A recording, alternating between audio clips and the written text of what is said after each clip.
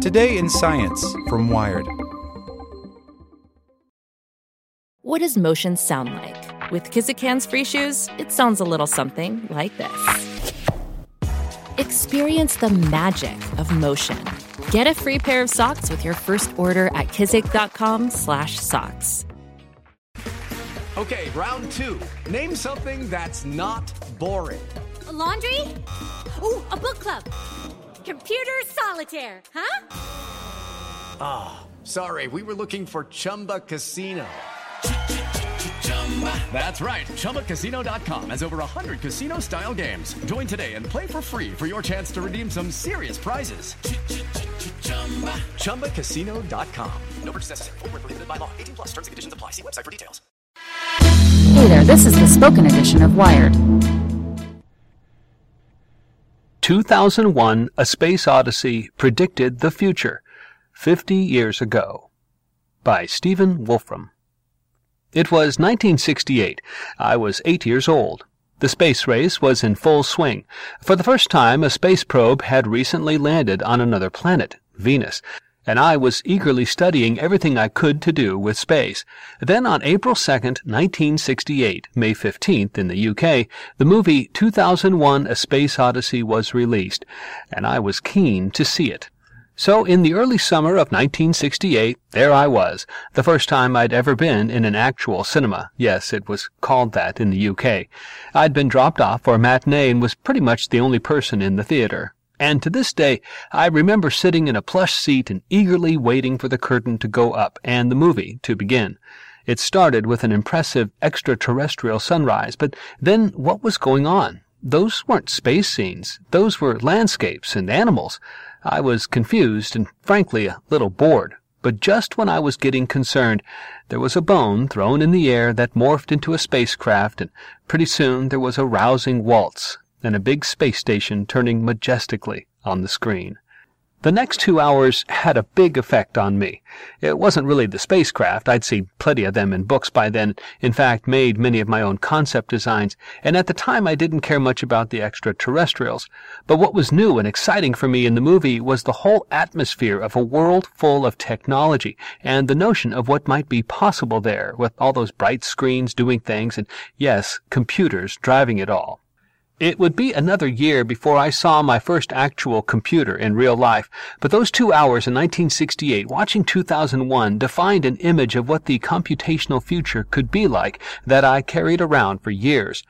I think it was during the intermission to the movie that some seller of refreshments, perhaps charmed by a solitary kid so earnestly pondering the movie, gave me a cinema program about the movie.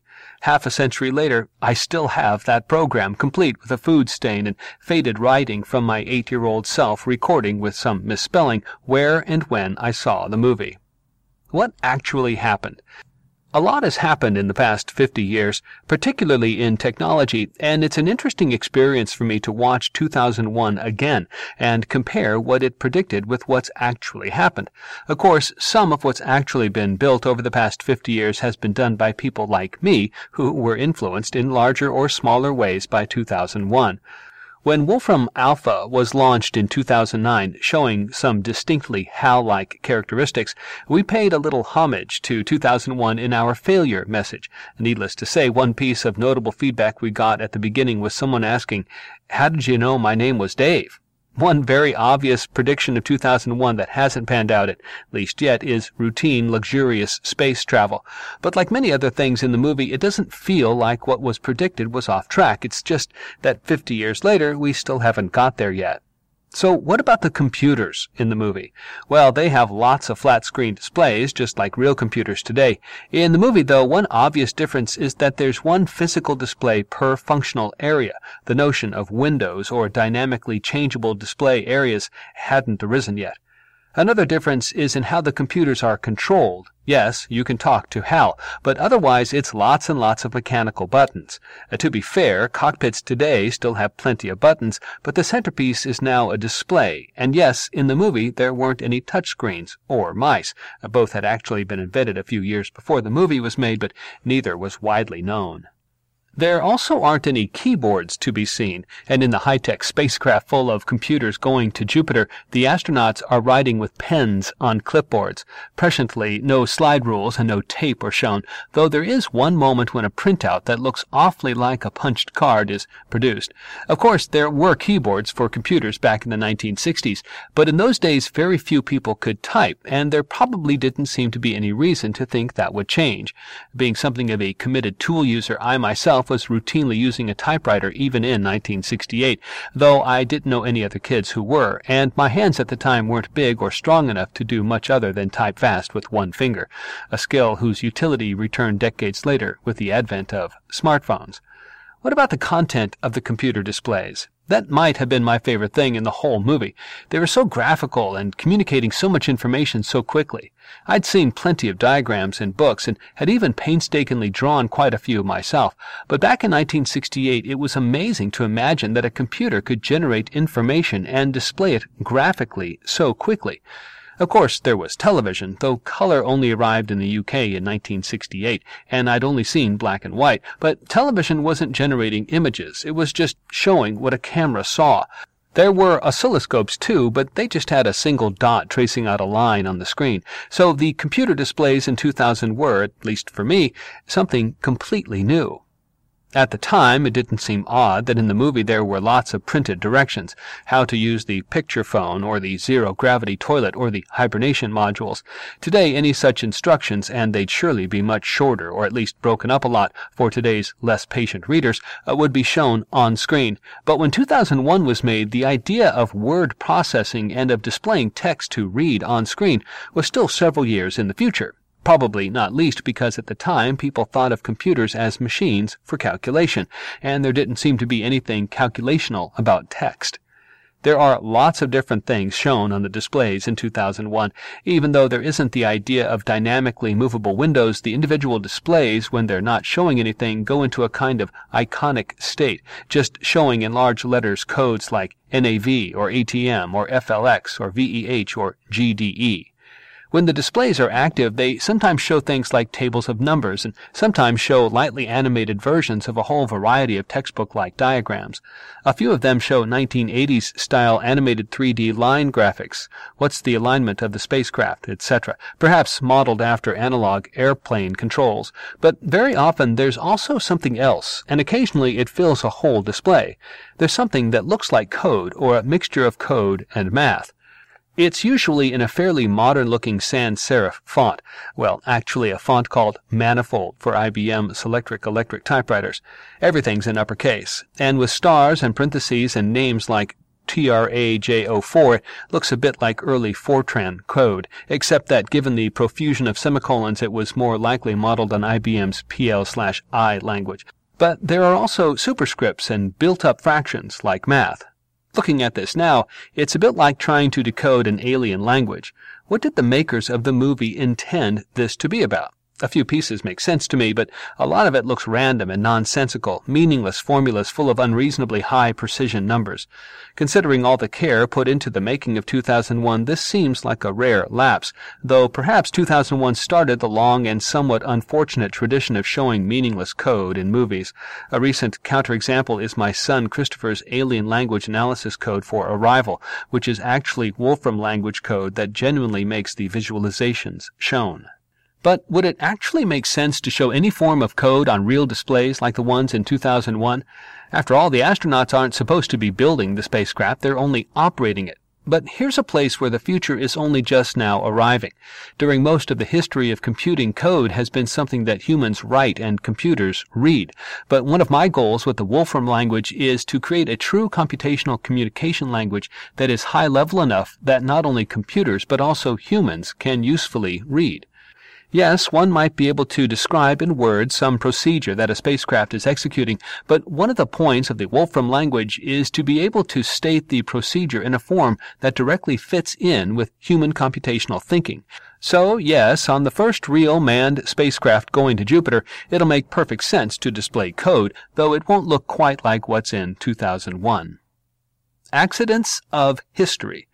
I've watched 2001 several times over the years, though not specifically in the year 2001. That year, for me, was dominated by finishing my magnum opus, A New Kind of Science. But there are several key obvious things in the movie 2001 that don't ring true for the real year 2001, quite beyond the very different state of space travel. One of the most obvious is that the haircuts and clothing styles and general formality look wrong. Of course, these would have been very hard to predict, but perhaps one could at least have anticipated, given the hippie movement, etc., that clothing styles and so on would get less formal. But back in 1968, I certainly remember, for example, getting dressed up even to go on an airplane. Another thing that today doesn't look right in the movie is that nobody has a personal computer. Of course, back in 1968, there were still only a few thousand computers in the whole world, each weighing at least some significant fraction of a ton, and basically nobody imagined that one day individual people would have computers and be able to carry them around. As it happens, back in 1968, I'd recently been given a little plastic kit mechanical computer called Digicomp 1 that could very laboriously do 3-digit binary operations. But I think it's fair to say that I had absolutely no grasp of how this could scale up to something like the computers in 2001. And indeed, when I saw 2001, I imagined that to have access to technology like I saw in the movie, I'd have to be joining something like NASA when I was grown up. What, of course, I didn't foresee, and I'm not sure anyone did, is that consumer electronics would become so small and cheap, and that access to computers and computation would therefore become so ubiquitous. In the movie, there's a sequence where the astronauts are trying to troubleshoot a piece of electronics. Lots of nice computer-aided engineering-style displays come up, but they're all of printed circuit boards with discrete components. There are no integrated circuits or microprocessors, which isn't surprising because in 1968 these basically hadn't been invented yet. Correctly, there aren't vacuum tubes, though. Apparently the actual prop used, at least for exterior views, was a gyroscope. It's interesting to see all sorts of little features of technology that weren't predicted in the movie. For example, when they're taking commemorative pictures in front of the monolith on the moon, the photographer keeps tipping the camera after each shot, presumably to advance the film inside. The idea of digital cameras that could electronically take pictures simply hadn't been imagined then. In the history of technology, there are certain things that just seem inevitable, even though sometimes they may take decades to finally arrive. An example are video phones. There were early ones even back in the 1930s, and there were attempts to consumerize them in the 1970s and 1980s.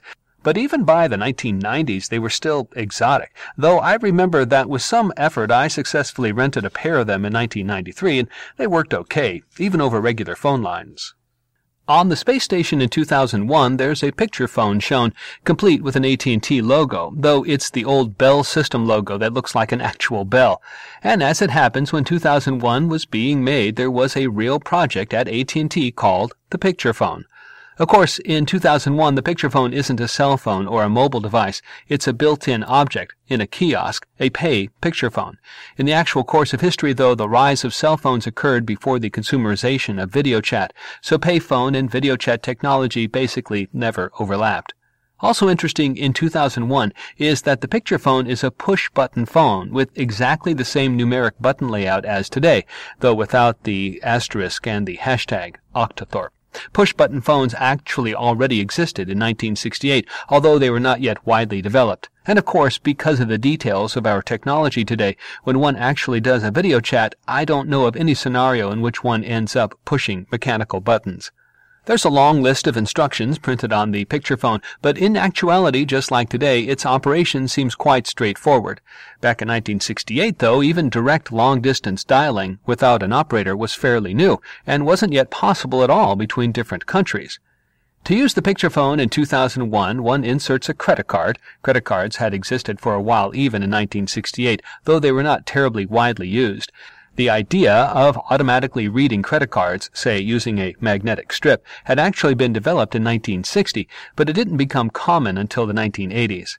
I remember that in the mid-1970s in the UK, when I got my first ATM card, it consisted simply of a piece of plastic with holes like a punch card, not the most secure setup one can imagine. At the end of the picture phone call in 2001, there's a charge displayed, $1.70. Correcting for inflation, that would be about $12 today. By the standards of modern cell phones or internet video chatting, that's very expensive, but for a present-day satellite phone, it's not far off, even for an audio call. Today's handheld sat phones can actually support the necessary data rates for video calls, and networks on planes still struggle to handle video calls.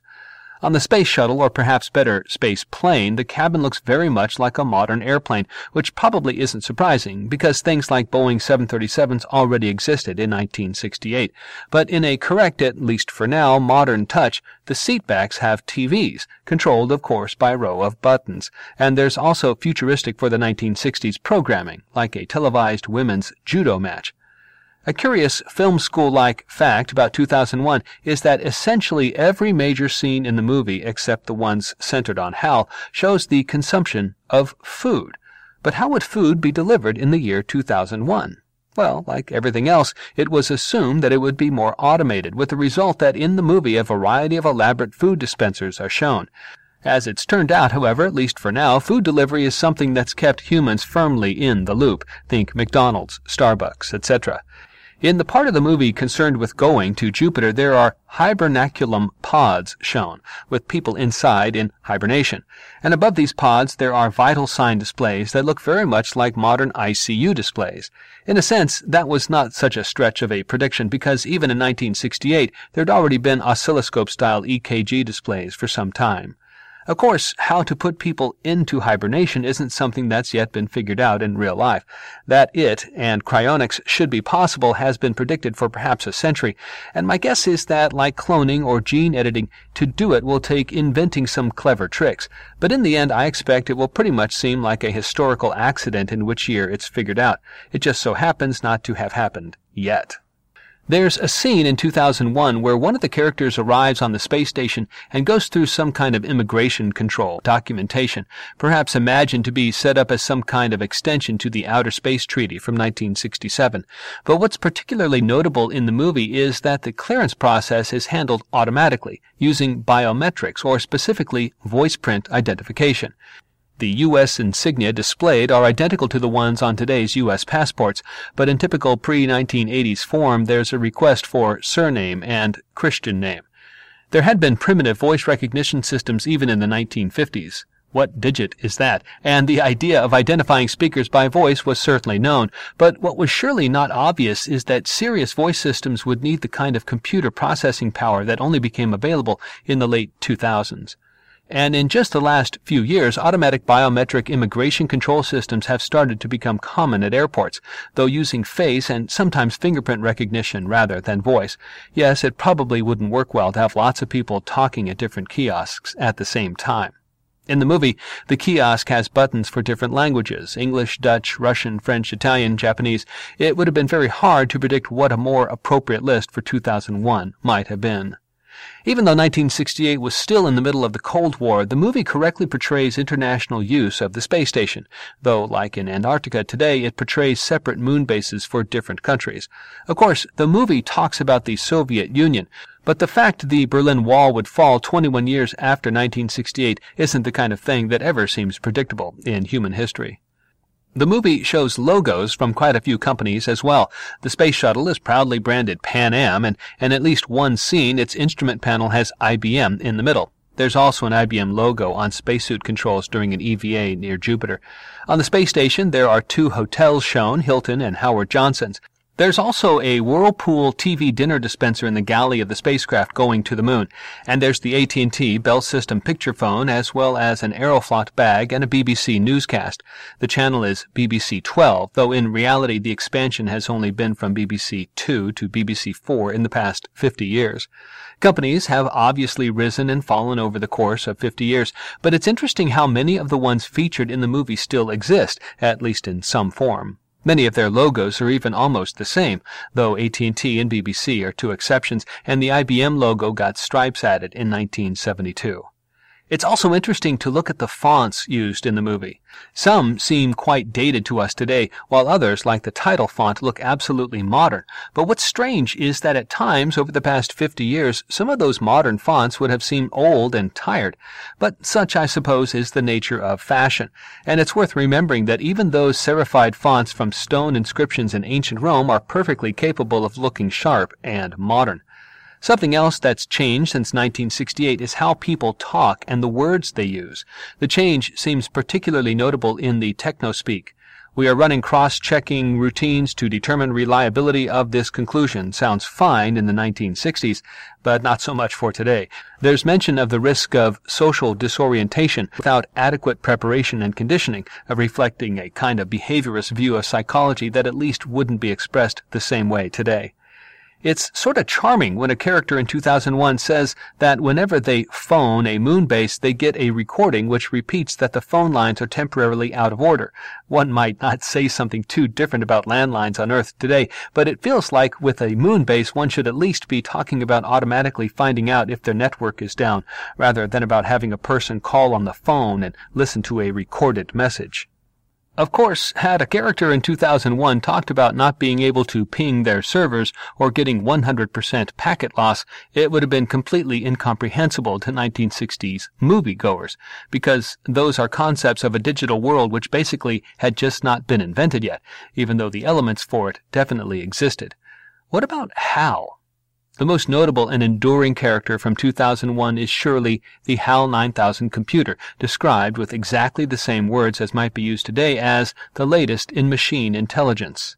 HAL talks, lip reads, plays chess, recognizes faces from sketches, comments on artwork, does psychological evaluations, reads from sensors and cameras all over the spacecraft, predicts when electronics will fail and, notably to the plot, shows a variety of human-like emotional responses. It might seem remarkable that all these AI-like capabilities would be predicted in the 1960s, but actually back then nobody yet thought that AI would be hard to create, and it was widely assumed that before too long computers would be able to do pretty much everything humans can, though probably better and faster on a larger scale. But already in the 1970s it was clear that things weren't going to be so easy, and before long the whole field of AI basically fell into disrepute, with the idea of creating something like HAL beginning to seem as fictional as digging up extraterrestrial artifacts on the moon. In the movie, HAL's birthday is January 12, 1992, though in the book version of 2001 it was 1997. And in 1997 in Urbana, Illinois, fictional birthplace of HAL and also, as it happens, the headquarters location of my company, I went to a celebration of HAL's fictional birthday. People talked about all sorts of technologies relevant to HAL, but to me the most striking thing was how low the expectations had become. Almost nobody even seemed to want to mention general AI, probably for fear of appearing kooky, and instead people were focusing on solving very specific problems with specific pieces of hardware and software. Having read plenty of popular science and some science fiction in the 1960s, I certainly started from the assumption that one day HAL-like AIs would exist. And in fact, I remember that in 1972, when I happened to end up delivering a speech to my whole school and picking the topic of what amounts to AI ethics. I'm afraid that what I said I would now consider naive and misguided, and in fact I was perhaps partly misled by 2001. But heck, I was only 12 at the time, and what I find interesting today is just that I thought AI was an important topic even back then. For the remainder of the 1970s, I was personally mostly very focused on physics, which, unlike AI, was thriving at the time. AI was still in the back of my mind, though, when, for example, I wanted to understand how brains might or might not relate to statistical physics and to things like the formation of complexity. But what made AI really important again for me was that in 1981 I had launched my first computer language, SMP, and had seen how successful it was doing mathematical and scientific computations. And I got to wondering what it would take to do computations about and know about everything. My immediate assumption was that it would require full brain-like capabilities and therefore general AI. But having just lived through so many advances in physics, this didn't immediately faze me, and in fact I even had a fairly specific plan. You see, SMP, like the Wolfram language today, was fundamentally based on the idea of defining transformations to apply when expressions match particular patterns. I always viewed this as a rough idealization of certain forms of human thinking, and what I thought was that general AI might effectively just require adding a way to match not just precise patterns, but also approximate ones. For example, that's a picture of an elephant, even though its pixels aren't exactly the same as in the sample. I tried a variety of schemes for doing this, one of them being neural nets, but somehow I could never formulate experiments that were simple enough to even have a clear definition of success. But by making simplifications to neural nets and a couple of other kinds of systems, I ended up coming up with cellular automata, which quickly allowed me to make some discoveries that started me on my long journey of studying the computational universe of simple programs, and made me set aside approximate pattern matching and the problem of AI. At the time of Hal's fictional birthday in 1997, I was actually right in the middle of my intense 10-year process of exploring the computational universe and writing a new kind of science, and it was only out of my great respect for 2001 that I agreed to break out of being a hermit for a day and talk about Hal. It so happened that just 3 weeks before there had been the news of the successful cloning of Dolly the sheep.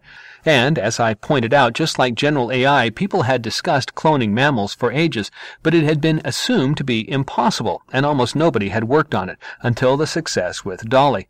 I wasn't sure what kind of discovery or insight would lead to progress in AI, but I felt certain that eventually it would come.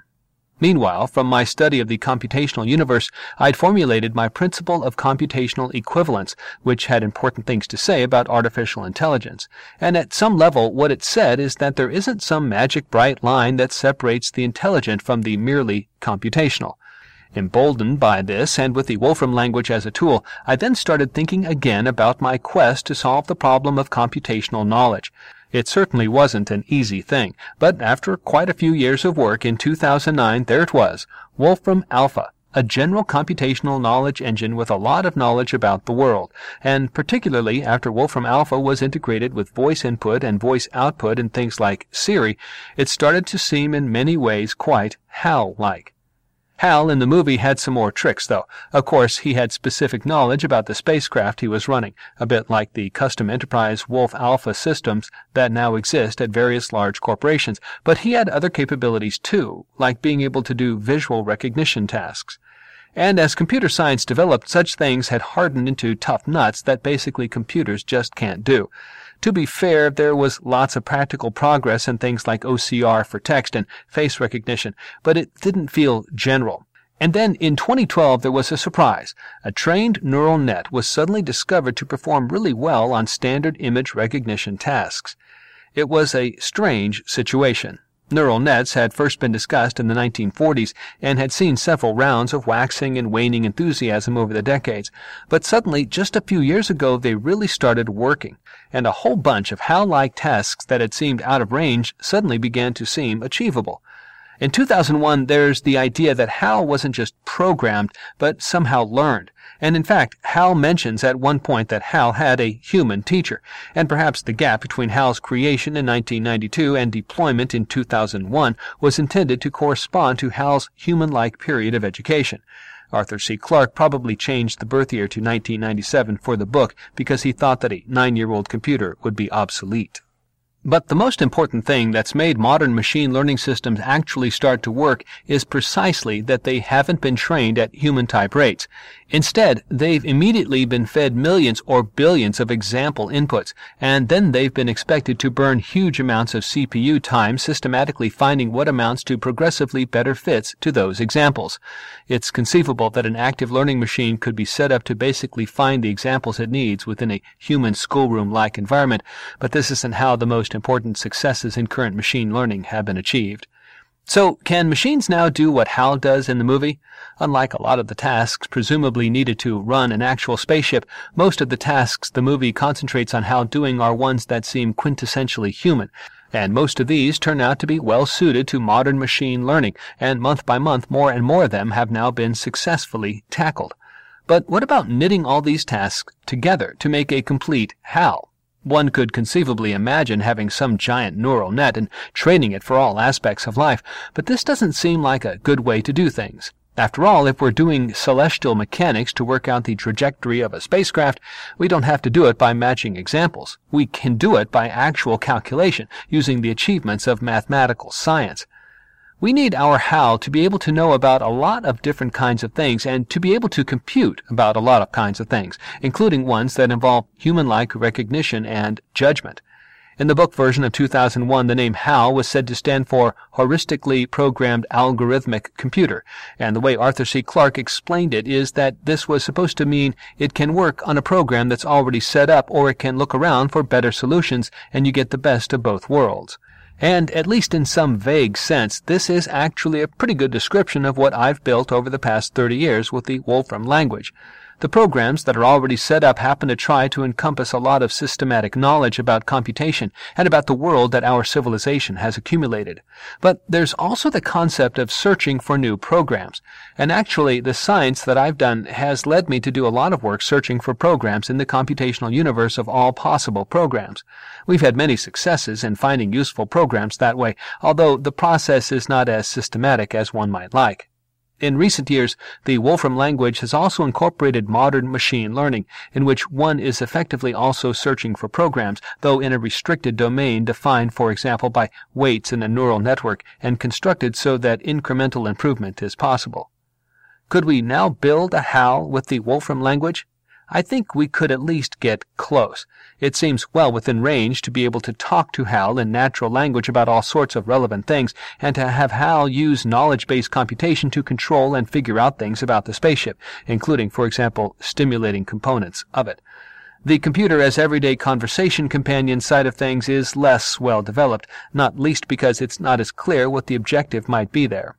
But it's certainly my hope that in the next few years, in part to support applications like computational smart contracts, and yes, it would have been good to have one of those set up for HAL, that things like my symbolic discord language project will provide a general framework for doing this.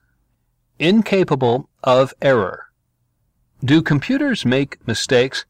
When the first electronic computers were made in the 1940s and 1950s, the big issue was whether the hardware in them was reliable. Did the electrical signals do what they were supposed to, or did they get disrupted, say because a moth, a bug, flew inside the computer? By the time mainframe computers were developed in the early 1960s, such hardware issues were pretty well under control, and so in some sense one could say, and marketing material did, that computers were perfectly reliable. HAL reflects this sentiment in 2001. The 9000 series is the most reliable computer ever made. No 9000 computer has ever made a mistake or distorted information. We are all, by any practical definition of the words, foolproof and incapable of error. From a modern point of view, saying this kind of thing seems absurd. After all, everyone knows that computer systems, or more specifically software systems, inevitably have bugs. But in 1968, bugs weren't really understood. After all, computers were supposed to be perfect, logical machines, and so the thinking went they must operate in a perfect way. And if everything went wrong, it must, as Hal says in the movie, be attributable to human error. Or, in other words, that if the human were smart and careful enough, the computer would always do the right thing. When Alan Turing did his original theoretical work in 1936 to show that universal computers could exist, he did it by writing what amounts to a program for his proposed universal Turing machine. And even in this very first program, which is only a page long, it turns out that there were already bugs. But okay, one might say, with enough effort, surely one can get rid of any possible bug. Well, here's the problem. To do so requires effectively foreseeing every aspect of what one's program could ever do. But in a sense, if one were able to do that, one almost doesn't need the program in the first place. And actually, pretty much any program that's doing non-trivial things is likely to show what I call computational irreducibility, which implies that there's no way to systematically shortcut what the program does. To find out what it does, there's basically no choice but just to run it and watch what it does. Sometimes this might be seen like a desirable feature. For example, if one's setting up a cryptocurrency that one wants it to take irreducible effort to mine. And actually, if there isn't computational irreducibility in a computation, then it's a sign that the computation isn't being done as efficiently as it could be. What is a bug? One might define it as a program doing something one doesn't want. So maybe we want the pattern on the left created by a very simple program to never die out. But the point is that there may be no way in anything less than an infinite time to answer the halting problem of whether it can, in fact, die out. So in other words, figuring out if the program has a bug and does something one doesn't want may be infinitely hard. And of course, we know that bugs are not just a theoretical problem. They exist in all large-scale practical software, and unless HAL only does things that are so simple that we foresee every aspect of them, it's basically inevitable that HAL will exhibit bugs. But maybe one might think HAL could at least be given some overall directives, like be nice to humans or other potential principles of AI ethics. But here's the problem. Given any precise specification, it's inevitable that there will be unintended consequences. One might say these are bugs in the specification, but the problem is they're inevitable. When computational irreducibility is present, there's basically never any finite specification that can avoid any conceivable unintended consequence. Or, said in terms of 2001, it's inevitable that HAL will be capable of exhibiting unexpected behavior. It's just a consequence of being a system that does sophisticated computation. It lets HAL show creativity and take initiative, but it also means HAL's behavior can't ever be completely predicted. The basic theoretical underpinnings to know this already existed in the 1950s or even earlier, but it took experience with actual complex computer systems in the 1970s and 1980s for institution about bugs to develop. And it took my explorations of the computational universe in the 1980s and 1990s to make it clear how ubiquitous the phenomenon of computational irreducibility actually is, and how much it affects basically any sufficiently broad specification. How did they get it right? It's interesting to see what the makers of 2001 got wrong about the future, but it's impressive how much they got right. So how did they do it? Well, between Stanley Kubrick and Arthur C. Clarke and their scientific consultant Fred Ordway III, they solicited input from a fair fraction of the top technology companies of the day, and though there's nothing in the movie credits about them, received a surprising amount of detailed information about the plans and aspirations of these companies, along with quite a few designs custom-made for the movie as a kind of product placement. In the very first space scene in the movie, for example, one sees an assortment of differently shaped spacecraft that were based on concept designs from the likes of Boeing, Grumman, and General Dynamics, as well as NASA. In the movie, there are no aerospace manufacturer logos, and NASA also doesn't get a mention. Instead, the assorted spacecraft carry the flags of various countries. But so where did the notion of having an intelligent computer come from? I don't think it had an external source. I think it was just an idea that was very much in the air at the time. My late friend Marvin Minsky, who was one of the pioneers of AI in the 1960s, visited the set of 2001 during its filming, but Kubrick apparently didn't ask him about AI. Instead, he asked about things like computer graphics, the naturalness of computer voices, and robotics. Marvin claims to have suggested the configuration of arms that was used for the pods on the Jupiter spacecraft. But what about the details of HAL? Where did those come from? The answer is that they came from IBM. IBM was at the time by far the world's largest computer company, and it also conveniently happened to be headquartered in New York City, which is where Kubrick and Clarke were doing their work. IBM, as now, was always working on advanced concepts that they could demo. They worked on voice recognition. They worked on image recognition. They worked on computer chess. In fact, they worked on pretty much all the specific technical features of HAL shown in 2001. Many of these features are even shown in the Information Machine movie IBM made for the 1964 World's Fair in New York City, though curiously, that movie has a dynamic multi-window form of presentation that wasn't adopted for HAL. In 1964, IBM had proudly introduced their System 360 mainframe computers, and the rhetoric about HAL having a flawless operational record could almost be out of IBM's marketing material for the 360. And of course, HAL was physically big, like a mainframe computer, actually even big enough that a person could go inside the computer. But there was one thing about HAL that was very non-IBM. Back then, IBM always strenuously avoided ever saying that computers could themselves be smart. They just emphasized that computers would do what people told them to. Somewhat ironically, the internal slogan that IBM used for its employees was "Think." It took until the 1980s for IBM to start talking about computers as smart. And for example, in 1980, when my friend Greg Chaitin was advising the then head of research at IBM, he was told it was deliberate policy not to pursue AI, because IBM didn't want its human customers to fear that they might be replaced by AIs. An interesting letter from 1966 surfaced recently. In it, Kubrick asks one of his producers, a certain Roger Karras, who later became known as a wildlife TV personality, does IBM know that one of the main themes of the story is a psychotic computer? Kubrick is concerned that they will feel swindled.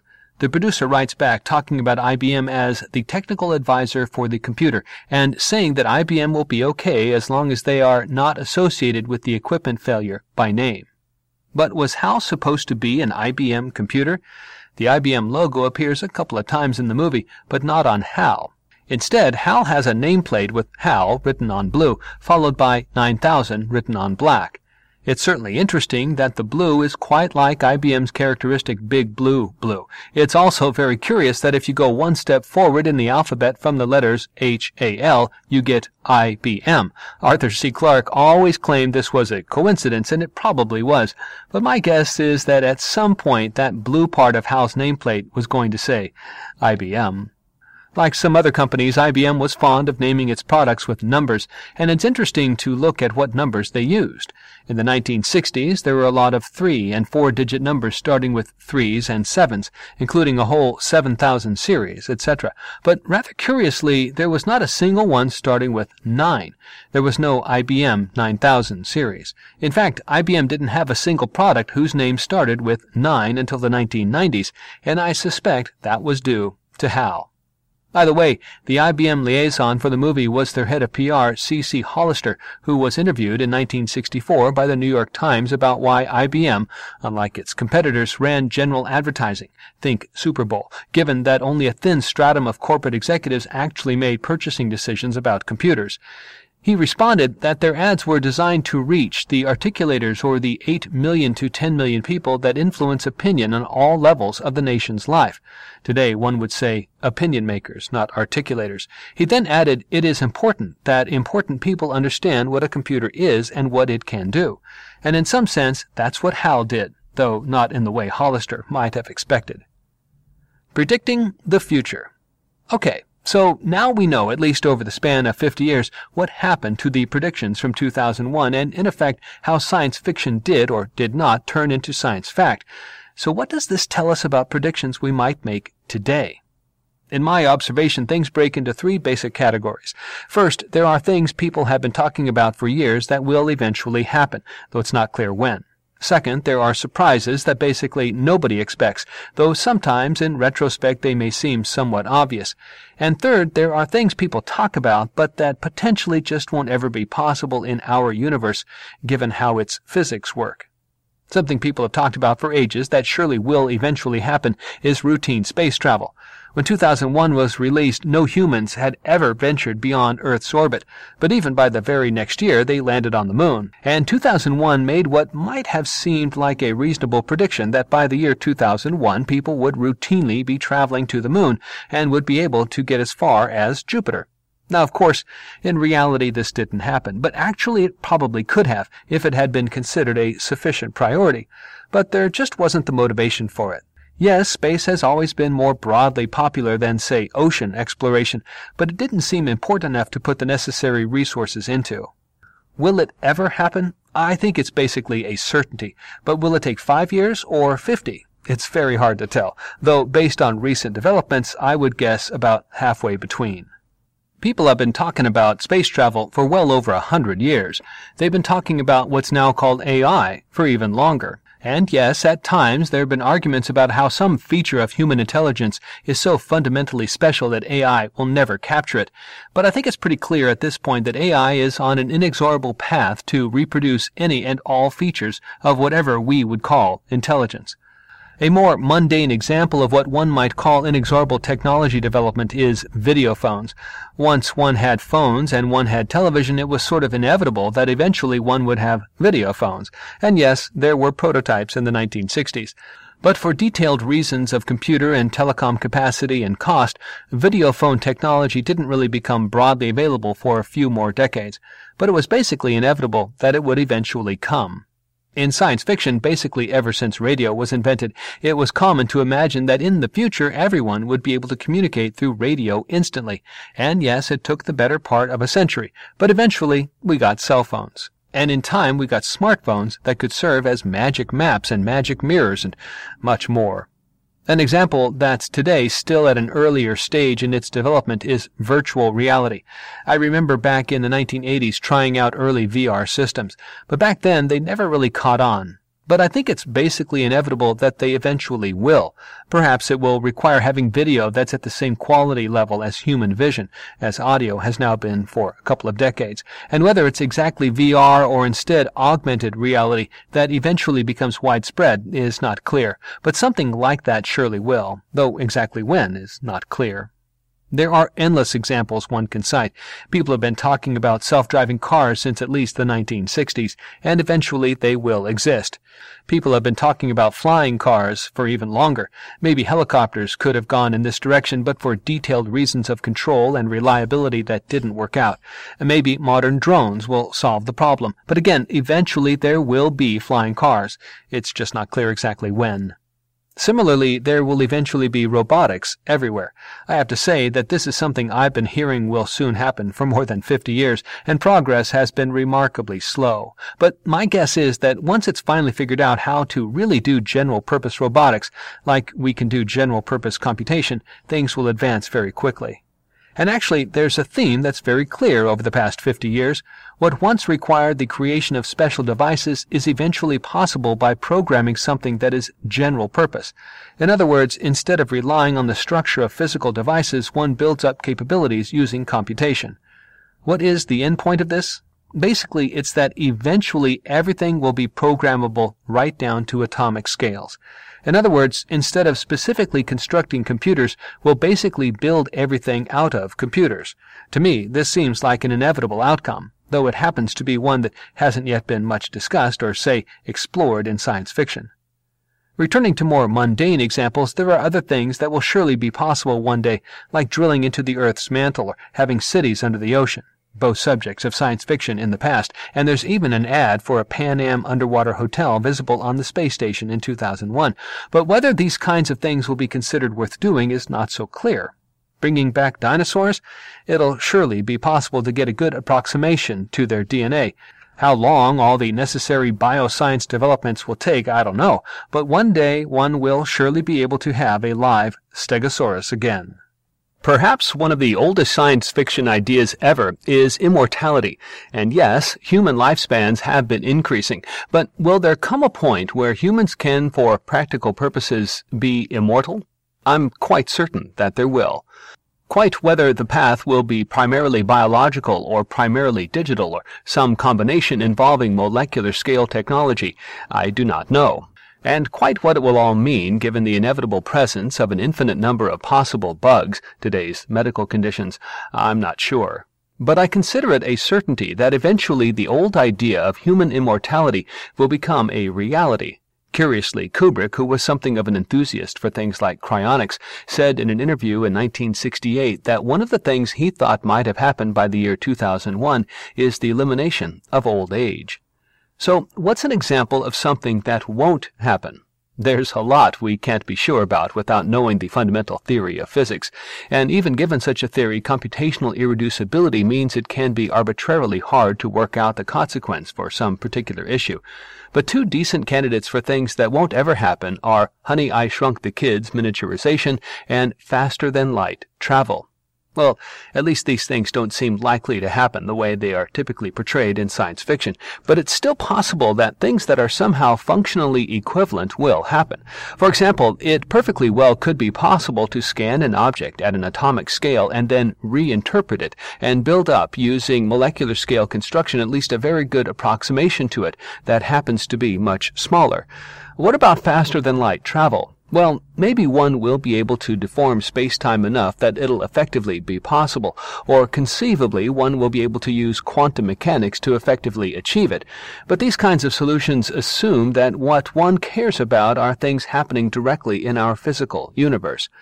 But imagine that in the future, everyone has effectively been uploaded into some digital system, so that the physics one's experiencing is instead something virtualized. And yes, at the level of the underlying hardware, maybe there will be restrictions based on the speed of light, but for purposes of the virtualized experience, there'll be no such constraint. And yes, in a setup like this, one can also imagine another science fiction favorite, time travel, notwithstanding its many philosophical issues. Okay, so what about surprises? If we look at the world today compared to 50 years ago, it's easy to identify some surprises. Computers are far more ubiquitous than most anyone expected, and there are things like the web and social media that weren't really imagined, even though perhaps in retrospect they seem obvious. There's another surprise whose consequences are so far much less well understood, but that I've personally been very involved with. The fact that there's so much complexity and richness to be found in the computational universe. Almost by definition, surprises tend to occur when understanding what's possible, or what makes sense, requires a change of thinking, or some kind of paradigm shift. Often in retrospect, one imagines that such changes of thinking just occur, say in the mind of one particular person, out of the blue. But in reality, what's almost always going on is that there's a progressive stack of understanding developed, which perhaps quite suddenly allows one to see something new. And in this regard, it's interesting to reflect on the storyline of 2001. The first part of the movie shows an alien artifact, a black monolith, that appears in the world of our ape ancestors and starts the process that leads to modern civilization. Maybe the monolith is supposed to communicate critical ideas to the apes by some kind of telepathic transmission. But I like to have another interpretation. No ape 4 million years ago had ever seen a perfect black monolith with a precise geometrical shape, but as soon as they saw one, they could tell that something they had never imagined was possible, and the result was that their world view was forever changed, and, a bit like the emergence of modern science as a result of Galileo seeing the moons of Jupiter, that's what allowed them to begin constructing what became modern civilization. The extraterrestrials. When I first saw 2001 50 years ago, nobody knew whether there would turn out to be life on Mars. And people didn't expect large animals or anything, but lichens or microorganisms seemed, if anything, more likely than not. With radio telescopes coming online and humans just beginning to venture out into space, it also seemed quite likely that before long we'd find evidence of extraterrestrial intelligence. But in general, people seemed neither particularly excited or particularly concerned about this prospect. Yes, there would be mention of the time when a radio broadcast of H.G. Wells' War of the Worlds story was thought to be a real alien invasion of New Jersey. But 20 or so years after the end of World War II, people were much more concerned about the ongoing Cold War and what seemed like the real possibility that the world would imminently blow itself up in a giant nuclear conflagration. The seed for what became 2001 was a rather nice 1951 short story by Arthur C. Clarke called The Sentinel, about a mysterious pyramid discovered on the moon, left there before life emerged on Earth, and finally broken open by humans using nuclear weapons, but found to have contents that were incomprehensible. Kubrick and Clarke worried that before 2001 was released, their story might have been overtaken by the actual discovery of extraterrestrial intelligence, and they even explored taking out insurance against this possibility. But as it is, 2001 became basically the first serious movie exploration of what the discovery of extraterrestrial intelligence might be like. As I've recently discussed at length, deciding in the abstract whether or not something was really produced by intelligence is a philosophically deeply challenging problem. But at least in the world as it is today, we have a pretty good heuristic. Things that look geometric simpler, with straight edges, circles, etc., are probably artifacts. Of course, at some level, it's a bit embarrassing that nature seems to quite effortlessly make things that look more complex than what we typically produce, even with all our engineering prowess. And as I've argued elsewhere, as we learn to take advantage of more of the computational universe, this will no doubt change. But at least for now, the if it's geometrically simple, it's probably an artifact heuristic works quite well. And in 2001, we see it in action when the perfectly cuboidal black monolith appears on the 4-million-year-old Earth. It's visually very obvious that it isn't something that belongs, and that it's something that was presumably deliberately constructed. A little later in the movie, another black monolith is discovered on the moon. It's noticed because of what's called in the movie the Tycho magnetic anomaly, TMA-1, probably named by Kubrick and Clark after the South Atlantic anomaly associated with the Earth's radiation belts that was discovered in 1958. The magnetic anomaly could have been natural, a magnetic rock, as one of the characters says, but once it's excavated and found to be a perfect black cuboidal monolith, extraterrestrial intelligence seems the only plausible origin. As I've discussed elsewhere, it's hard to even recognize intelligence that doesn't have any historical or cultural connection to our own, and it's essentially inevitable that this kind of alien intelligence will seem to us in many ways incomprehensible. It's a curious question, though. What would happen if the alien intelligence had already inserted itself into the distant past of our own history, as in 2001? Kubrick and Clark at first assumed that they'd have to actually show extraterrestrials somewhere in the movie, and they worried about things like how many legs they might have. But in the end, Kubrick decided that the only alien that had the degree of impact and mystery that he wanted was an alien one never actually saw. And so, for the last 17% of 2001, after Dave Bowman goes through a star gate near Jupiter, one sees what was probably supposed to be purposefully incomprehensible, if aesthetically interesting. Are these scenes of the natural world elsewhere in the universe, or are these artifacts created by some advanced civilization? We see some regular geometric structures that read to us like artifacts, and we see what appear to be more fluid or organic forms that do not.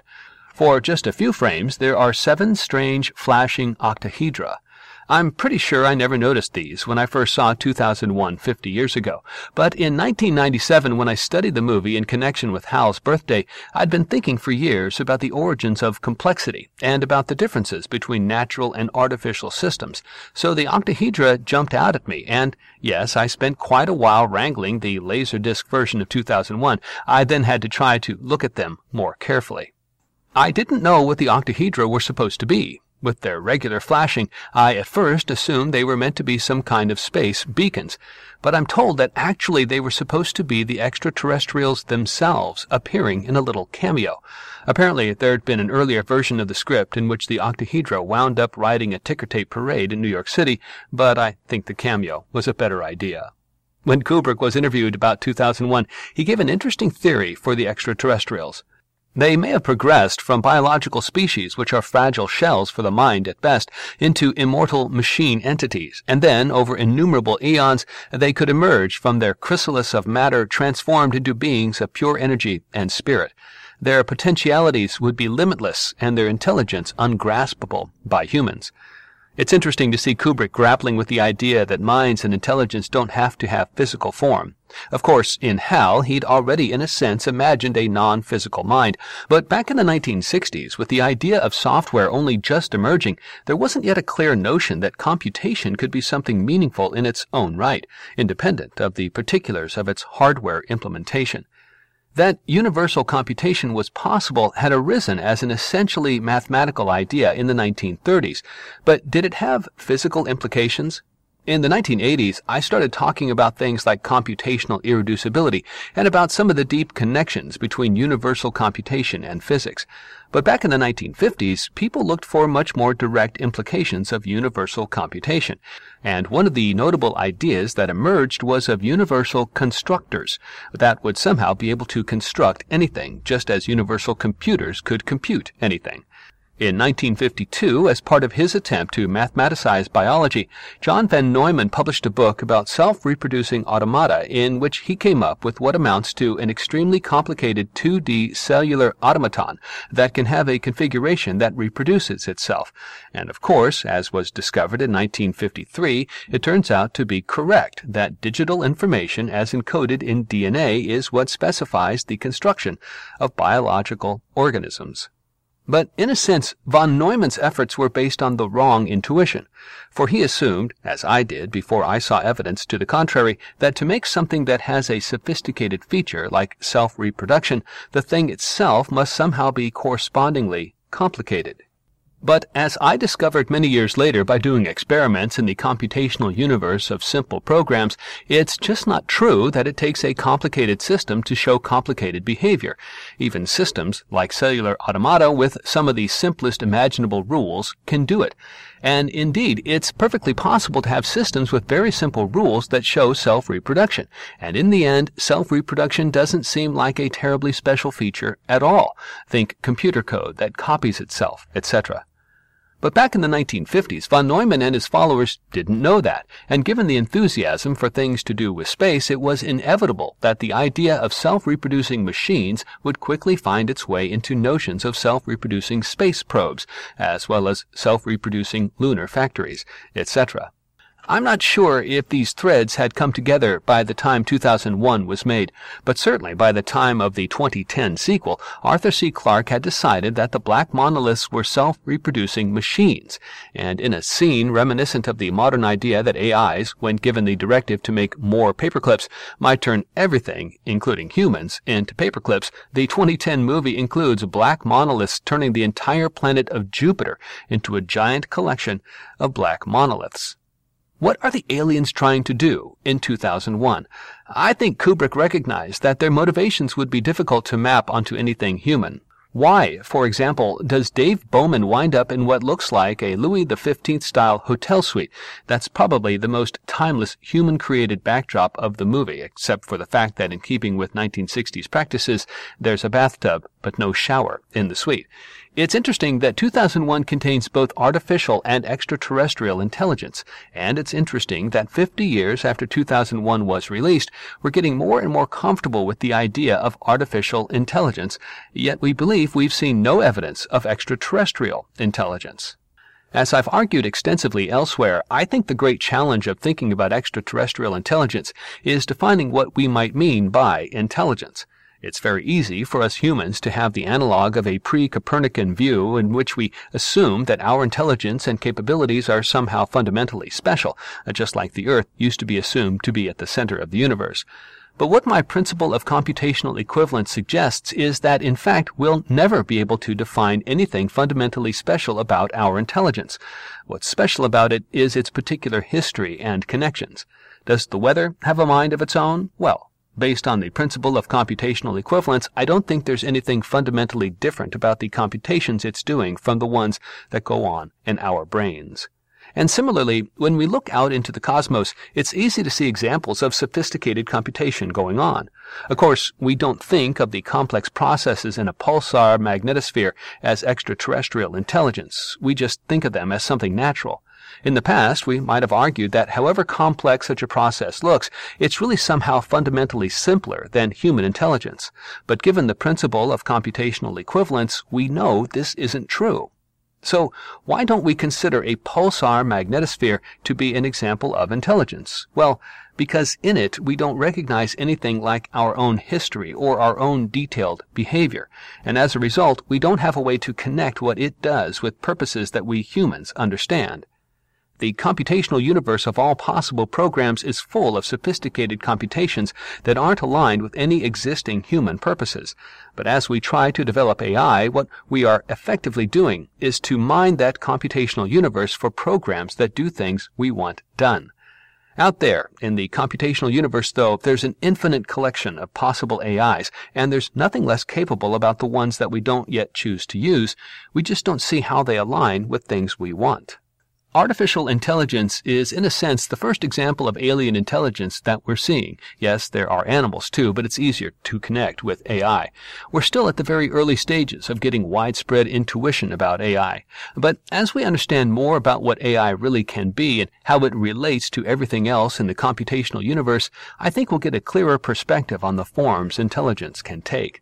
Will we find extraterrestrial intelligence? Well, in many respects, I think we already have. It's all around us in the universe, doing all kinds of sophisticated computations.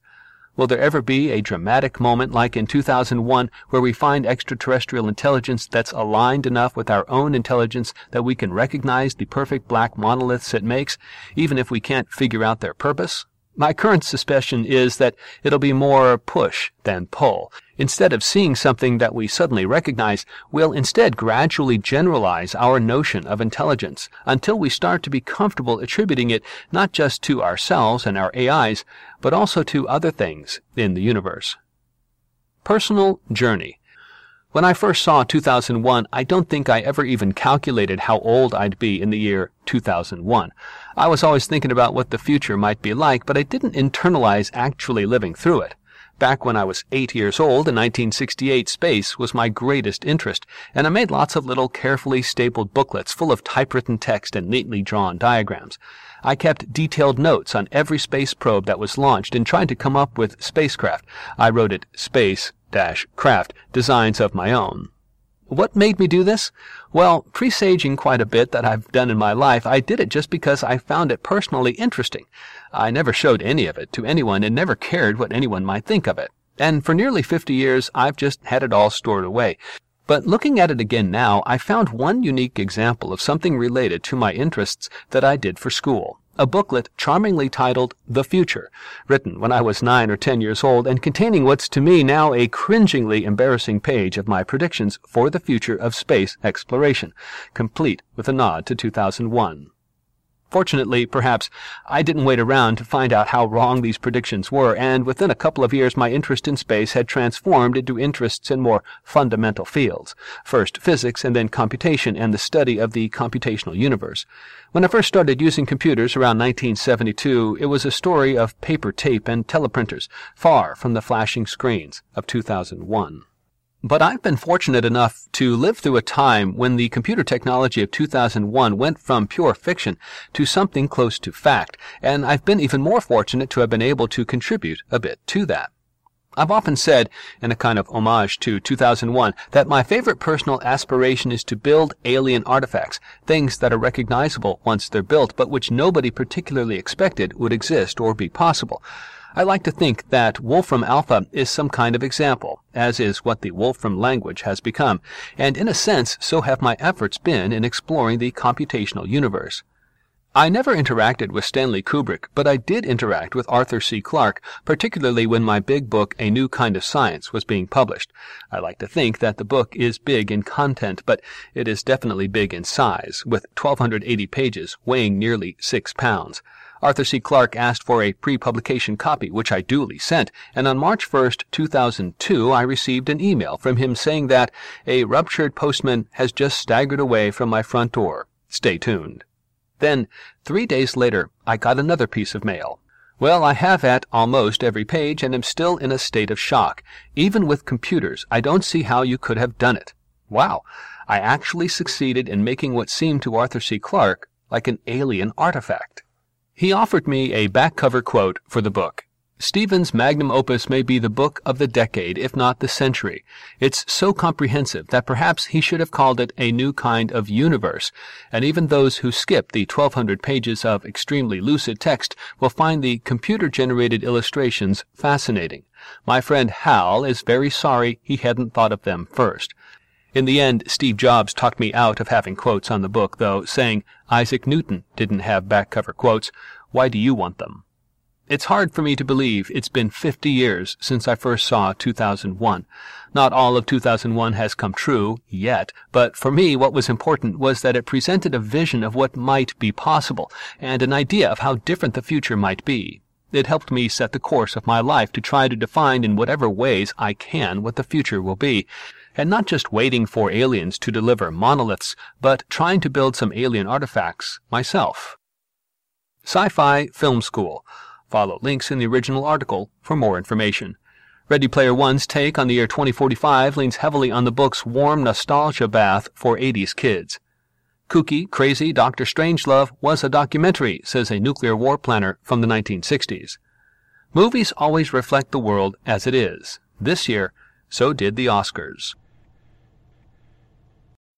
When you need mealtime inspiration, it's worth shopping Kroger, where you'll find over 30,000 mouth-watering choices that excite your inner foodie. And no matter what tasty choice you make, you'll enjoy our everyday low prices, plus extra ways to save, like digital coupons worth over $600 each week. You can also save up to $1 off per gallon at the pump with fuel points. More savings and more inspiring flavors make shopping Kroger worth it every time. Kroger, fresh for everyone. Fuel restrictions apply.